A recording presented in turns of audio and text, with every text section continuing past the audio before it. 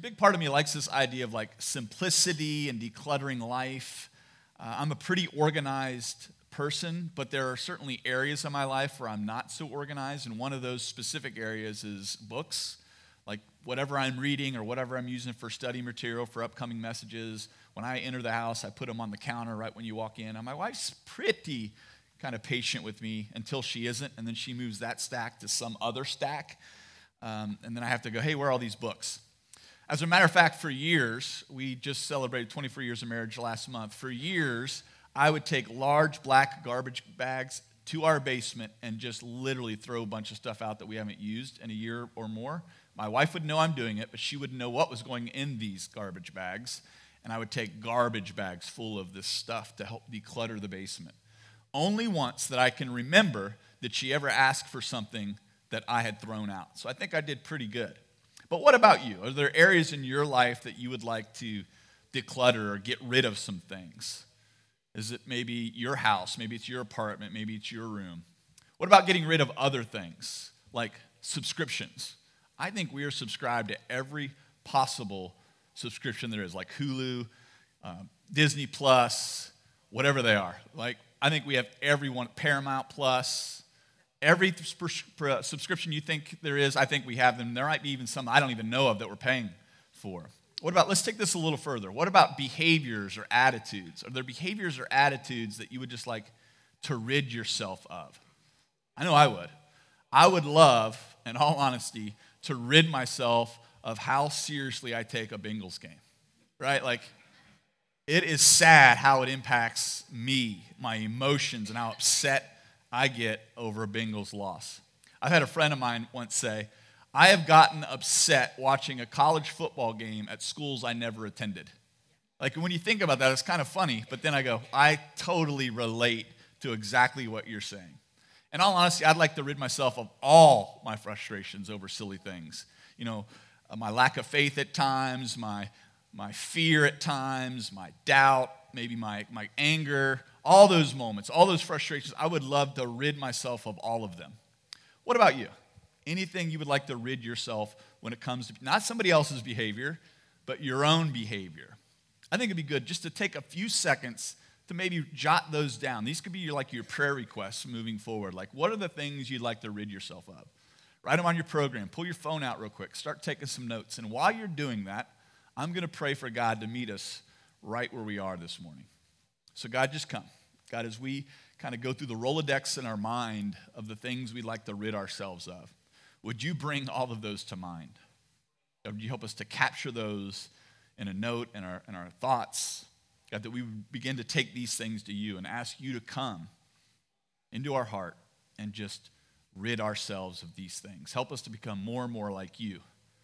In Jesus' name, amen. Well, good morning. My name is Andy. If this is your first time joining us online or in person, we're so glad you're here. We are starting a new series called Urgent, and we are headed to 2 Peter. 1 Peter chapter 2 in your disciples' Bibles. If you don't have one, again, you can grab one. They're absolutely free. You're not going to bother me if you want to grab one now. And if you're online, baccbible.com, fill out that information.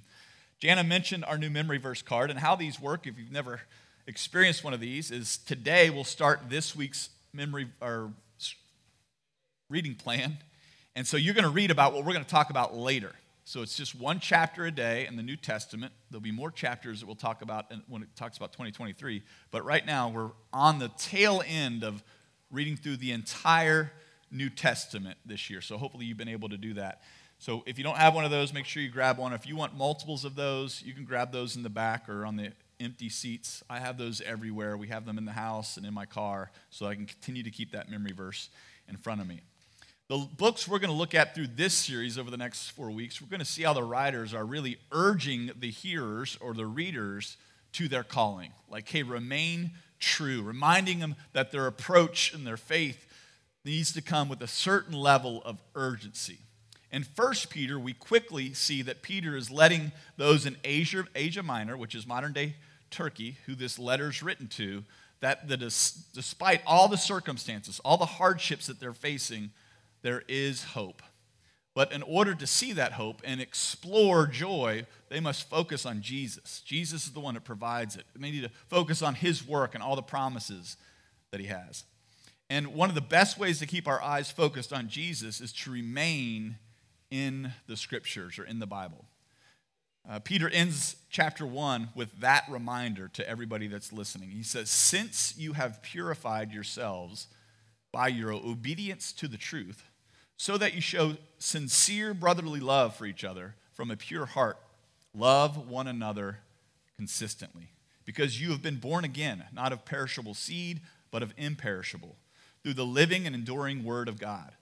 For all flesh is like grass, and all its glory like the flower of grass. The grass withers and the flower falls. But the word of the Lord endures forever. And this word is the gospel that was proclaimed to you. Then Peter presents a very practical way to create hunger for the word and continue to live more and more like Jesus. We've talked about for years this idea. Have you heard the cliche, hey, you can lead a horse to water, but you can't make them drink? I had my coach say, we can't make them drink, but how do we make them thirsty? I thought, man, that's a really great question. How do we create thirst for the word? That's what Peter's talking about here. And then 1 Peter chapter 2, the first word says, therefore, since you have been purified by your obedience and been born again, therefore, rid yourself of all malice, all deceit, hypocrisy, envy, and all slander. Rid yourself. Peter's obviously building on verse 22 and the obedience to the truth and sincere brotherly love for each other, to consistently love each other. As followers of Jesus, if you said yes to Jesus, we're to rid ourselves of any attitude or any hindrance that threatens our brotherly love for one another. All right? We're to rid ourselves. It also is, that word rid is also translated put away or put off. The same phrase is used in other New Testament letters, and it talks about removing this former sinful life, like we would take off a garment. And we've talked about this idea in the past, right? The Greek tense here is to do it decisively. It's a decisive act. Peter addresses the command to rid ourselves of sin to born-again Christians. So again, if you said yes to Jesus, if you're followers of Jesus, having a new God-given nature within us, having the ability to break from our past old sinful life. And while we cannot become completely sinless in this life, no matter how hard we try or how much we pursue Jesus, we can put aside sin. We're commanded to get rid of it in order to become more like Jesus. And this isn't a suggestion. He says to do it. It's a command. Do it decisively. And then Peter lists types of sin to remove from our lives. These things fight against our brotherly love for not just God, but each other. They call it dissension. The first two mentioned refer to general categories, and the last three sins refer to specific acts that flow out of the first two.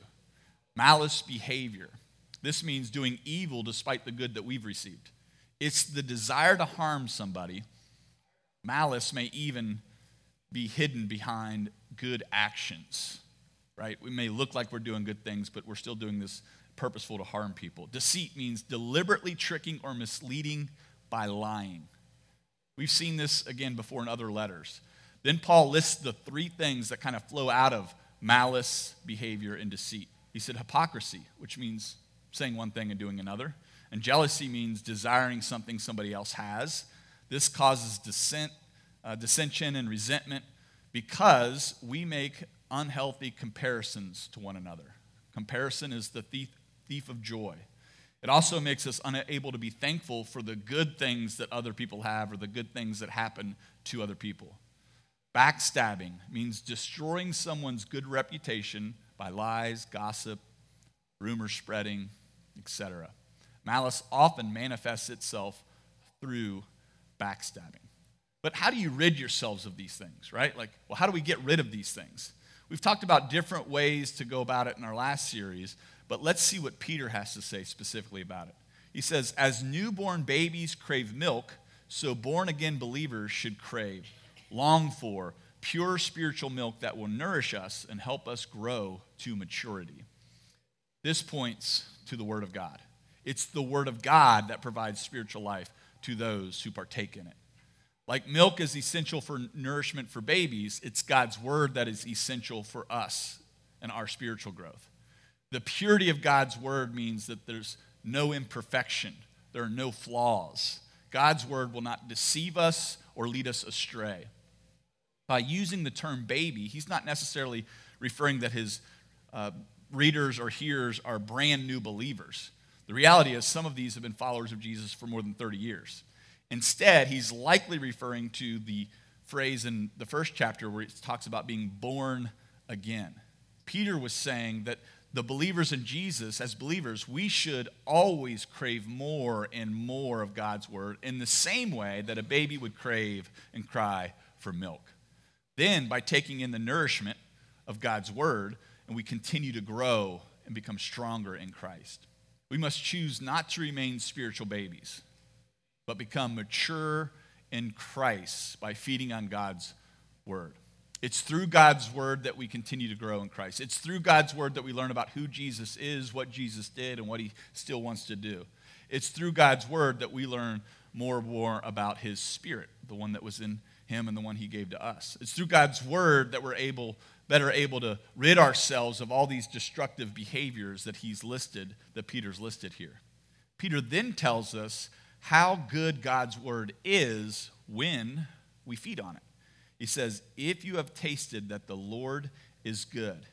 Now, Peter's quoting from Psalm 34:8, which everybody would have known. Like we just talked about in that video, like, I don't know the Old Testament. Well, they would have known the Old Testament. They would have been raised in the Old Testament. They would have known exactly what Peter was referring to. And that whole psalm says, taste and see that the Lord is good. All the joys of those who take refuge in him. They had already taken that first step of following God by accepting his salvation, saying yes to Jesus. They had been giving a taste of that kindness from God. Peter was providing encouragement to continue to feed on God's word. Now, keep in mind, the New Testament that we're looking wasn't Scripture at that time. He's referring to the Old Testament. Continue to feed on God's word. As we continue to feed on the word of God, we continue to mature in our knowledge and mature in our faith. And as we feed on the word of God, we are tasting more and more of the Lord's goodness. That goodness should not only serve to whet our appetites to make us thirsty, but the more we taste God's word and his goodness, the more tasteless the other things are, like worldly options. The more tasteless those things become. We'll talk about that in just a second. Nothing compares to the goodness of God's and his word. The more we taste it, the easier it is to then rid ourselves of that list of things that maybe you've written down. It's easier to rid ourselves of malice, deceit, hypocrisy, and slander. But when we fill ourselves with the things of the world and things of culture, the less time and maybe even the less hungry or thirsty we are for God's word. Here's the challenge, though. Worldly and cultural things can actually be good things. And maybe you've heard this before, but good is the enemy of great. Too much of something, too much of these things impede on our ability on God's word, to impede on our ability to not just read it, but to spend time in it because we simply are too busy, right? Whether that's simply because of what we're feeding on or, again, the amount of time we're doing it. Let me list some examples to help you kind of figure out maybe where this is in your life. Technology is great, right?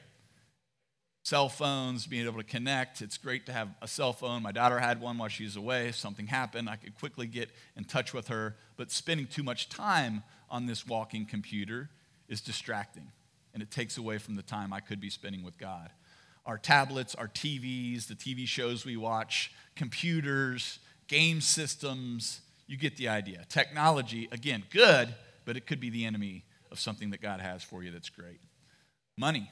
Money can be really good, but it can also be the enemy of great because maybe we're spending too much time obsessing over it, thinking about it, chasing it, thinking about the next promotion or the next job or paying our bills or whatever it might be. That can distract us from the things that God has for us when money becomes the major focus in our life. Experiences. We just talked about, leveraging experiences a little bit last week. We're big on that as a family. Like, I'd rather go have an experience, let's do a vacation, than buy stuff. Let's go experience life at this time and at this stage of our life than buying you something else. But if you spend too much time chasing adventures and the next adventure and the next adventure and the next adventure, you're missing out on the adventure that God's called us all to in his kingdom. Even things like the Bengals, NFL football, college football, baseball, basketball, NBA, college, whatever those are that take up so much of your, again, those aren't in themselves aren't bad, but if we're spending way too much time in those things, it can detract from what God has for us because we're not tasting, we're not feeding on God's word. Even sports, like the sports your kids are in, traveling sports. Again, I'm not saying these things are bad, but these things can detract. They can take up your life. Camping season, spending time with friends. Again, you get the idea. We could go on and on and on and list thing after thing that in themselves are not bad. They're good.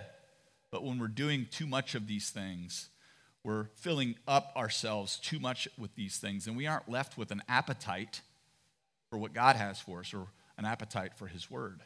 Like children who fill up on junk food or the wrong things, we're not able to be hungry enough or to feed ourselves with the right things. So we have to be aware, we have to know, we have to understand, what are we feeding on? How much time is that taking? What's our focus truly on? And Peter is urging his readers, his listeners, including us, not to fill our lives with any substitutions of the world or culture so that we lose our craving for the truth contained in the Word of God. And then Peter reminds them and us exactly how to do this. He says, as you come to him, a living stone, rejected by people, but chosen and honored by God. Using a new metaphor here, his audience would have totally understood what he was talking about. Peter's using some Old Testament imagery to describe a relationship with God as Christ's followers. As followers of Jesus, we can consistently come and approach him at any time we want. This is important enough for us to pause because we live on this side of the cross. We only know that easy access to Jesus, right? But in the Old Testament, in their day, the people that would have been reading this and hearing this, they wouldn't have had that same privilege. They would have now, because Jesus is gone, but they would have grown up, they would have understood the Old Testament in the sense of this. If you were, before Jesus came, to go and touch the Ark of the Covenant, if you were to enter the temple and go past a certain part, if you were to touch the mountain that God presided on, you died. I mean, just think about that for a second. That would have been how they would have been raised. That would have been how they would have understood their relationship to God. And now Peter is saying, no. You get to approach Jesus. You get to approach the living God at any time with anything. This would have been a radical idea. The words come to refer to constantly drawing near or coming into the presence of God, which would have originally been reserved for priests. Peter described Jesus as the living cornerstone. Peter is reminding everyone that Jesus lives and imparts life to those who believe in him. Although rejected by many, Jesus was, he is now the cornerstone of the church, meaning he's the most important part. He is precious to God who chose him. Although chosen and precious to God, Jesus had to suffer greatly in order to accomplish the will of God. He was the precious blood that was shed, that redeemed each and every one of us. Therefore, as believers who are in Jesus, who believe in who Jesus was, what Jesus did, and what Jesus continues to do, we are also very precious to God. Peter encouraged the persecuted believers by telling them that they, just like Jesus, had been chosen by God. And then Peter continued with more imagery that they would have understood. He said, as you come to him, a living stone, rejected by people, but chosen and honored by God, you yourselves, as living stones, a spiritual house, are being built to be a holy priesthood, to offer spiritual sacrifices acceptable to God through Jesus Christ. Carrying on this imagery further, Peter described followers of Jesus as living stones themselves because we are made alive by Jesus, the true living cornerstone. If these stones are living, if we're the stones and we're living, what activities then should we be doing, right? First of all, we're all being welcomed and being built into God's spiritual temple. He lives in a spiritual house among his disciples and among his people, his children, those who believe. No longer is God in a particular building like the temple in the Old Testament days. As followers of Jesus, we are the stones that make up the spiritual house. But we also serve as holy priests who offer spiritual sacrifices. It's a twofold metaphor that they would have totally understood.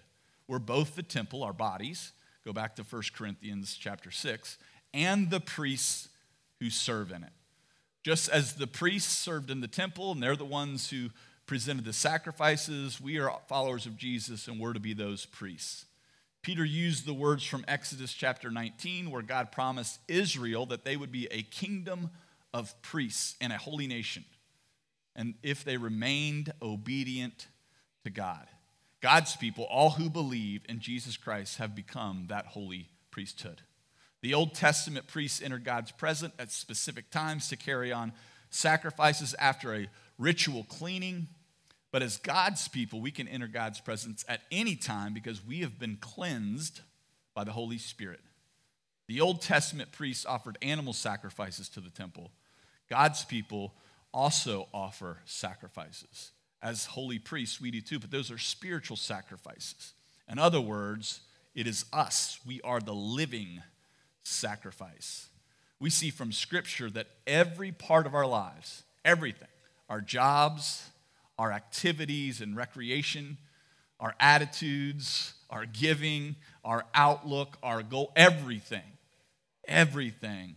is given to God as a sacrifice. Everything. And when we learn to please God through our obedience to his word and his guidance and his Holy Spirit, then everything we do delights in him. These sacrifices are spiritual because we can only give them because of God's Spirit. We can't change these things in and themselves. We already would have. And just as the aroma of a sacrifice in the Old Testament of those animals were pleasing to God, so too is our spiritual sacrifices. When we continue to sacrifice, we continue to give of ourselves to God, those things continually give him delight. It's through our continual act of returning to God and returning to his word that we continue to rid ourselves of all these things that aren't of God. Then Peter continues to point to God's word as the thing that feeds us. In these next verses, he quotes more Old Testament scriptures. He says, "For it stands in Scripture," meaning you've known this, you've learned it, you've heard it. "See, I lay down a stone in Zion, a chosen and honored cornerstone, and the one who believes in him will never be put to shame. So honor will come to you who believe. But for the unbelieving, the stone that the builders rejected, this one has become the cornerstone, and a stone to stumble over, and a rock to trip over. They stumble because they disobey the word. They were destined for this." Again, he's quoting more Old Testament passages. First in Isaiah chapter 28, God promised to establish a cornerstone, the first stone laid in a building. That was called the cornerstone, making the foundation stable and the walls plumb and square. This is the stone that would be laid in Jerusalem, meant that Christ lived in and around that area. But also that this new building, the Christian church, and the new covenant with Christ now at the cornerstone would actually replace the old temple buildings, the Jerusalem temple in the old covenant. There's a new covenant. As Christ's followers, we face disappointment. These are just parts of life, right? There's hardship. There's things we have to endure. We've talked a lot about that over the last couple weeks. But our truth comes when we believe that God will not let us down. That doesn't mean he's going to come through the way we think, but he's going to be true to the promises he's given. These words about Jesus being the cornerstone comforted these believers who were facing tremendous persecution. As a building rests on its cornerstone, we as believers rest on Jesus and his word. We can safely put our confidence in Jesus because he will give us the eternal life that he has promised. But then Peter said, "To you who believe," addressing Christ's followers of his time and ours, reminding us that it's only Jesus. It's only Jesus who's precious to the Father. He is also precious to those who follow him because we're his kids. While followers of Jesus receive this preciousness and honor from God, unbelievers, he said, face a completely different outcome. When they do not accept the cornerstone of Jesus as precious and chosen, as Lord and Savior, when they reject him, Jesus himself referred to these words when he spoke of being rejected by his own people in the Gospels.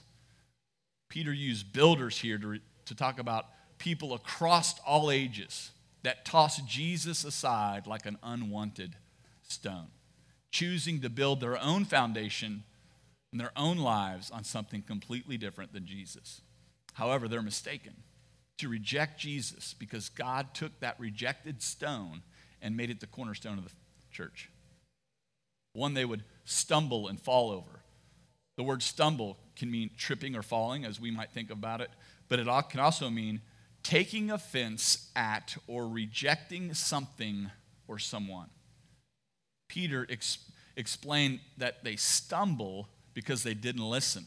They didn't listen to God's word. They didn't obey God's word. This disobedience is not referring to just slip-ups by someone who's trying to obey. It's not like, oh man, I tried and then I messed up. That's not what he's talking about here. Rather, it means the outright rejection of God's word and the Messiah that the word proclaimed. It's a rebellious stance towards God. Some stumble over Jesus because they reject him or refuse to believe that he is who he claimed to be. When they do that, they stumble over the one person that could actually save them. Stumbling and disobedience have consequences. We understand this in life, right? Choices have consequences. Scripture constantly reminds us that our choices are real, that our choices also have consequences. Those who choose to disobey will stumble and fall, he said. They will not enter the kingdom of God. They will not be one of God's kids. They will not be with the Father. They will not find themselves in the presence of the Holy King for eternity. They will not rid themselves of the things that damage themselves and others. But today, we can start the ridding process in our own lives. And this doesn't matter if you believe today or if you've been a believer for 30 years, because it's all about Jesus. It's Jesus. It's his word. It's his spirit that helps us take our own garbage bags into the basement of our hearts and learn how to toss these things out, to rid ourselves, to rid the parts of us that aren't like Jesus. It's Jesus, and it's his spirit and its words and his word that helps us do this. We don't do this on our own strength. He is a good father, and he knows what we need. He knows how to rid the things in our own lives, and he knows that we need his help in order to do it. And he's a willing, ready father. The question is, will we ask him to search our hearts, as Psalm 139 tells us? Or will we take our own garbage bags into our own hearts and try to rid the stuff that we don't like of ourselves? The challenge, of course, is if we could rid ourselves of these things, we would have already done it. But we can't. Only Jesus can remove it. Only God's word can reveal it. Only his spirit can convict. Only his spirit can change. And that's the beauty of Jesus.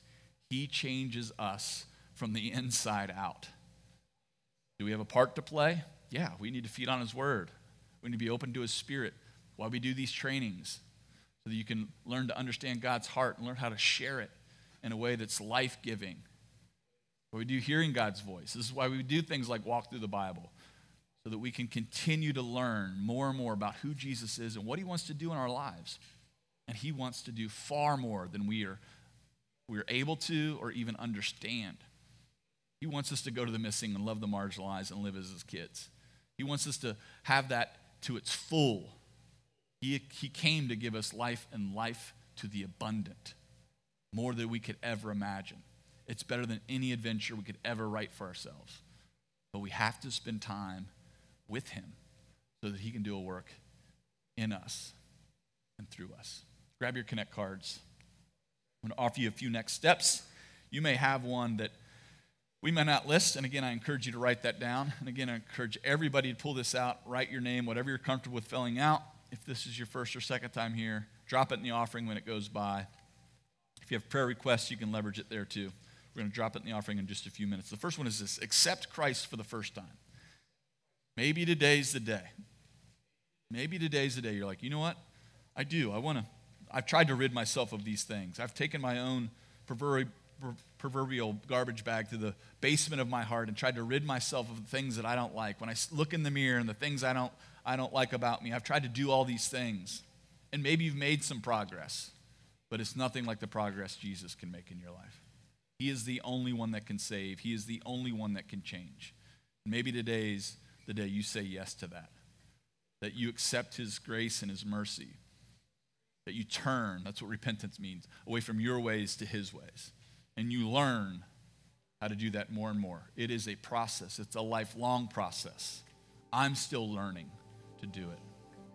Mark that on your Connect card. Drop it in the offering when it goes by. Make sure you grab a Bible or any resources back there. We want to follow up with you. You're not meant to do this on your own. The second, the application. Ask Jesus, his word and his spirit, to rid ourselves of everything that isn't of him.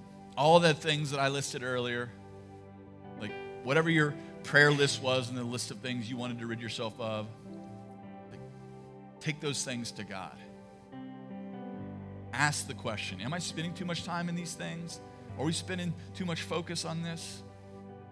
God, where is that in my life? Help me to rid myself of that.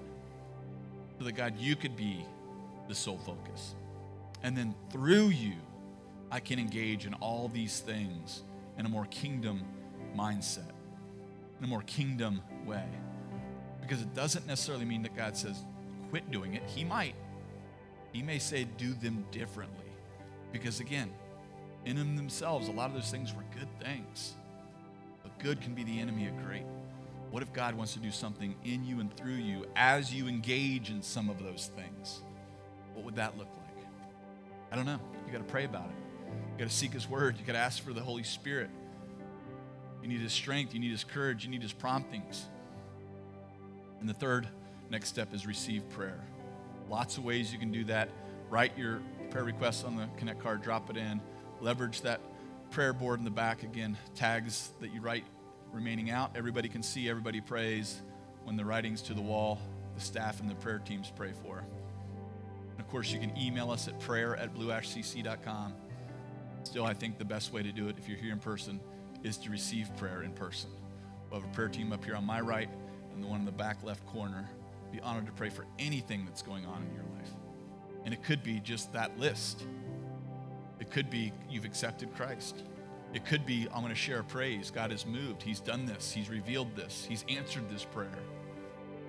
Whatever it is in your life, we'd be honored to pray for you. And the last is our new memory verse. But you are a chosen race, a royal priesthood, a holy nation, a people for his possession, so that you may proclaim the praises of the one who called you out of darkness and into his marvelous light. What if over the next 4 weeks we made this a center of our prayers? Because we are a chosen race, a royal priesthood, a holy nation, a people for his possession, to proclaim the praises, right? Watch what God can do over the next 4 weeks. I'm going to go ahead and receive our offering. If you want to drop your Connect cards in there, and if you have your communion elements, or if you didn't grab them and you want them, you can go back to the door and grab one of those. But we do this, Scripture says, do this in remembrance of me. That when we gather together, that we remember that his body was broken, which is what this wafer represents, and his blood was shed, which is what this juice represents. That he chose to do it. He willingly did this so that we could be a royal priesthood and a holy nation. So that we can be a people of his possession. So that we can proclaim the goodness of the one who called us out of darkness and into his marvelous light. To invite us into an adventure we could never imagine on our own. To do things we couldn't do without his help. Let me pray. God, thanks for these words from Peter.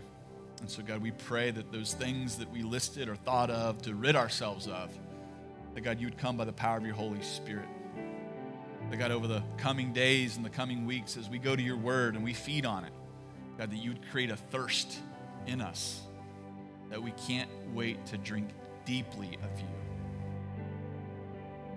And God, we don't pray that you quench our thirst, but just whet our appetite just enough so that we can't wait for the next time that we can spend time with you and in your word. So come by the Holy Spirit. Help us figure those things out in our own lives. Help us to see where you're working in all parts of our lives. Help us to live as that living sacrifice. In Jesus' name.